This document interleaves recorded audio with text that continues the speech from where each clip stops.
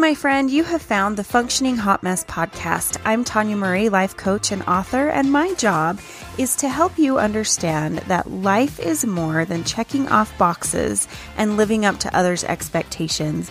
I want you to know that you're enough just as you are right now in this moment, even if the world says you're not.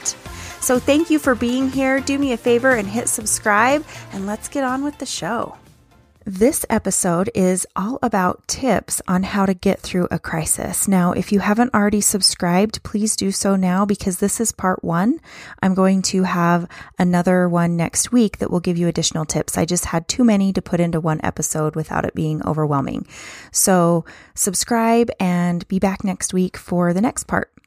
So to start, I'm going to begin with the news.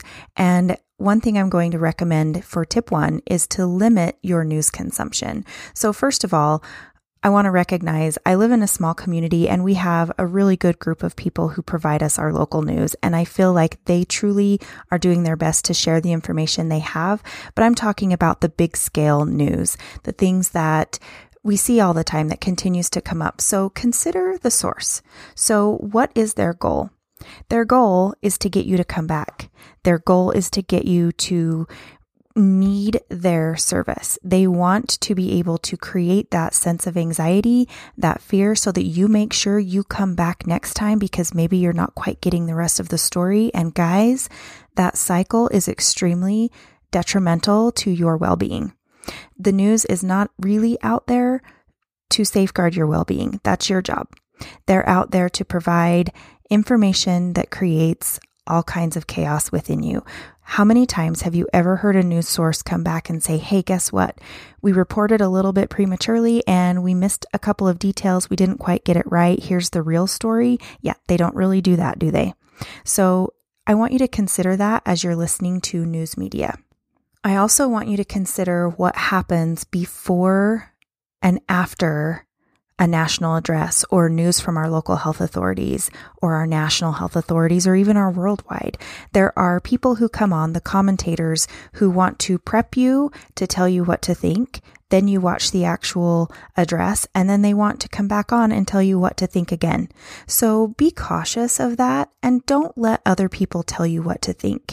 I think it's really important for you to watch and to consume information from the proper sources, from the original source or the expert in that area.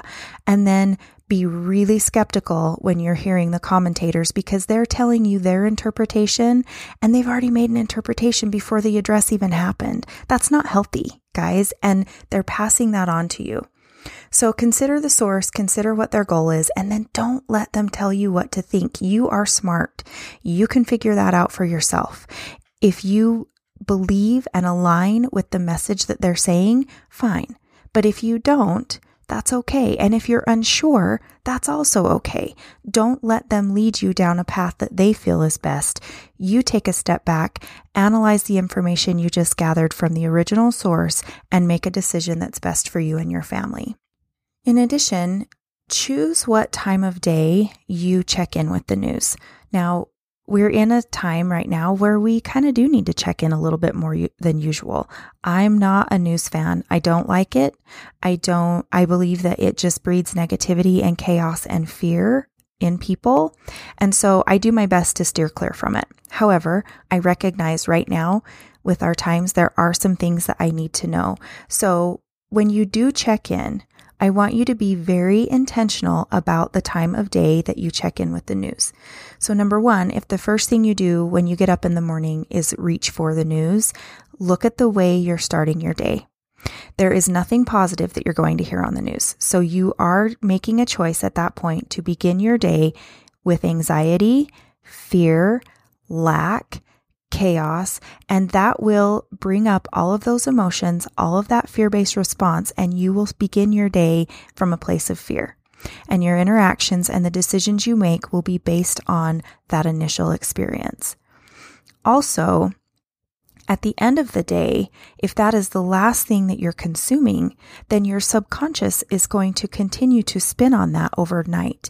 Now, I learned that back in college. That was a study hack in my college days when I learned that the best time to study for an exam was to go over your notes immediately before you went to sleep. Not before you went to bed, but before you went to sleep, because you went to class, you heard everything, you took notes, you refreshed those notes in your mind right before you went to sleep, and then your mind continues to spin on that information and actually helps it solidify in your brain so that you're able to recall it more quickly. Now, put that into perspective and apply it to consuming negative news media right before you go to sleep. What is that doing? That is allowing all of that information to solidify in your brain so that it continues to spin while you're sleeping. And then as you wake up, the first thing you're going to think of is the negative news, the fear, the lack, the scarcity, the chaos, and you're going to start your day again with drama. I promise you that if there is something that is extremely important that you need to know right now, you will find out, and you'll find out another way. That's not going to be lost on you. You're not going to be the last to know. And I guess even if you kind of are, it's okay. Someone will let you know something that is critical and important to you right now in this moment. Otherwise, be very intentional and choose when to check in to the news and to social media to get your news. Tip 2 for today is to keep your healthy habits.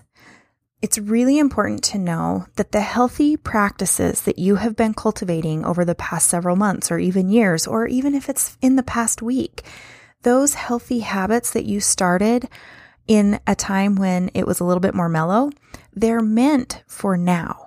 They are meant for times where it's more chaotic. So don't abandon those good things, those helpful things, because now is when you need them most.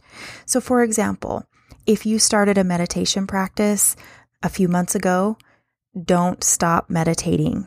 This is the time for you to keep that up. Those healthy habits and practices were cultivated for now. If you haven't started meditating, go ahead and start one. This is a perfect time for you to be able to start building a spiritual practice or a healthy practice. Maybe it's healthy exercise or eating, or maybe it's your journaling. If you haven't been doing a gratitude journal, now is a great time to start. What that does is it forces your brain to start focusing on things that you're thankful for. If you know that at the end of the day, you're going to need to write down 3 things to be thankful for, then throughout your day, your mind is focused on looking for things to be thankful for. You're going to notice things that you take for granted and things that you've never even noticed you had. You're going to be thankful for simple things like a ballpoint pen, or maybe a mechanical pencil, or a toilet, deodorant. Or maybe you're going to be thankful for the fact that you have the ability to focus and to think clearly and to be grateful. Those are all really cool things. So if you have been doing that and you've already been in the habit of doing a gratitude journal, keep that up. And if not, build it. Start that practice now. The other thing I recommend that you journal is about your concerns or things that are left unsaid, what's going on. Because we have a lot going on right now, right? So take what you have inside and put it on paper so that you can get it out. That way you can continue to process. It's not overwhelming. It's not adding to. You're not filling that cup with things left unsaid and fear. You're getting it out so that you can start fresh with a new empty cup. If you have been exercising, don't stop now. I understand that maybe you're not able to get to a gym, and that's okay. There are tons and tons of online resources for you to be able to do an exercise from home in a teeny tiny space. I know this because I have a really small house, and for the past several years, I've been able to exercise in front of my TV. I've done everything from weights, high intensity, you name it. So find some yoga, find something that you can do and start that practice if you haven't already built it. And if you had a practice, don't give it up. Maybe you can't get out and do the things that you had done before, so you find something different. It's okay. Just keep that practice up because it's good for you. That is a perfect way to jump into our next tip, which tip number 3 is to get up and move around. Now, this is different from exercising because I'm not asking you to, physically exert your muscles necessarily. I just want you to get up and move. Your body is a power plant. You don't have energy, you generate energy. And when we sit still too long, we start feeling crappy. We don't feel like we have energy, and it's just because you haven't moved. Now, if you're like me and you're kind of inside and you've got a small home, there's not a lot of places for you to move, right? But you still can. If you can get outside and take a walk, do it. If you need to just walk around your living room, do it. It's okay. What happens when you're moving is you're getting both sides of your brain working together at the same time. That's going to give you a better ability to think things through, to find your calm, to solve problems, and it's going to help you feel better. You're going to be able to generate that little bit of energy. Now, I want you to think of a time when you felt completely depleted. You had no energy, you were drained, you were exhausted. And then something happened that forced you to move. Now, one really key thing is, how many of you guys have pets? Have you ever heard your dog start that retching sound and you know they're going to vomit? You can wake yourself up in the middle of the night to fly out and let your dog outside, right?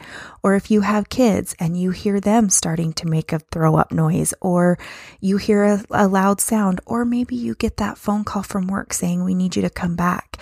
Even though your energy is gone and depleted, simply acting and moving toward that next response generates that energy. You've done it before, you've felt that before, and you know it's possible. So I'm asking you now in this moment to not give in to things that keep you feeling depressed, which is sitting and being still. I'm asking you to move your body, to generate that energy, and to help yourself be able to think things more clearly. Now, if you can, I'm going to ask you to take that one step further and involve your children. Getting them out of the house or even up and moving inside the house is going to help them be able to engage both sides of their brains as well. So movement for them is just as important as movement for you. We had some really great conversations throughout last week and this week while we were moving, and we were able to talk things through and talk about how we were feeling and validate the fact that this is a scary time, that some of the best conversations come when you're taking a walk. And again, you're engaging both sides of your brain. It is really, really cool to see how that can help you and how it can help your kids. All right, my friend, just a super quick recap. I want you to, number 1, limit the news, consider the source and their goal. Don't let them tell you what to think, and be very intentional as to what time of day you choose to check into the news. Tip 2, keep your healthy habits. Keep meditating. Keep working on your spiritual practice. Keep journaling for gratitude and for clearing your concerns. Keep healthy exercise and dieting and all of that good stuff going on. And number 3, get up and move around. Your body's a power plant. You generate the energy. You're going to engage both sides of your brain and get that working together, and you're going to get clear and be able to feel better more quickly. I hope this is helpful for you. Please do me a favor and leave me a review if you like this. Share it with others. That really helps me get this out to the rest of the world and to the people who need to hear it. So thank you so much for being here, and make sure you check in next week for part 2. I'll see you then.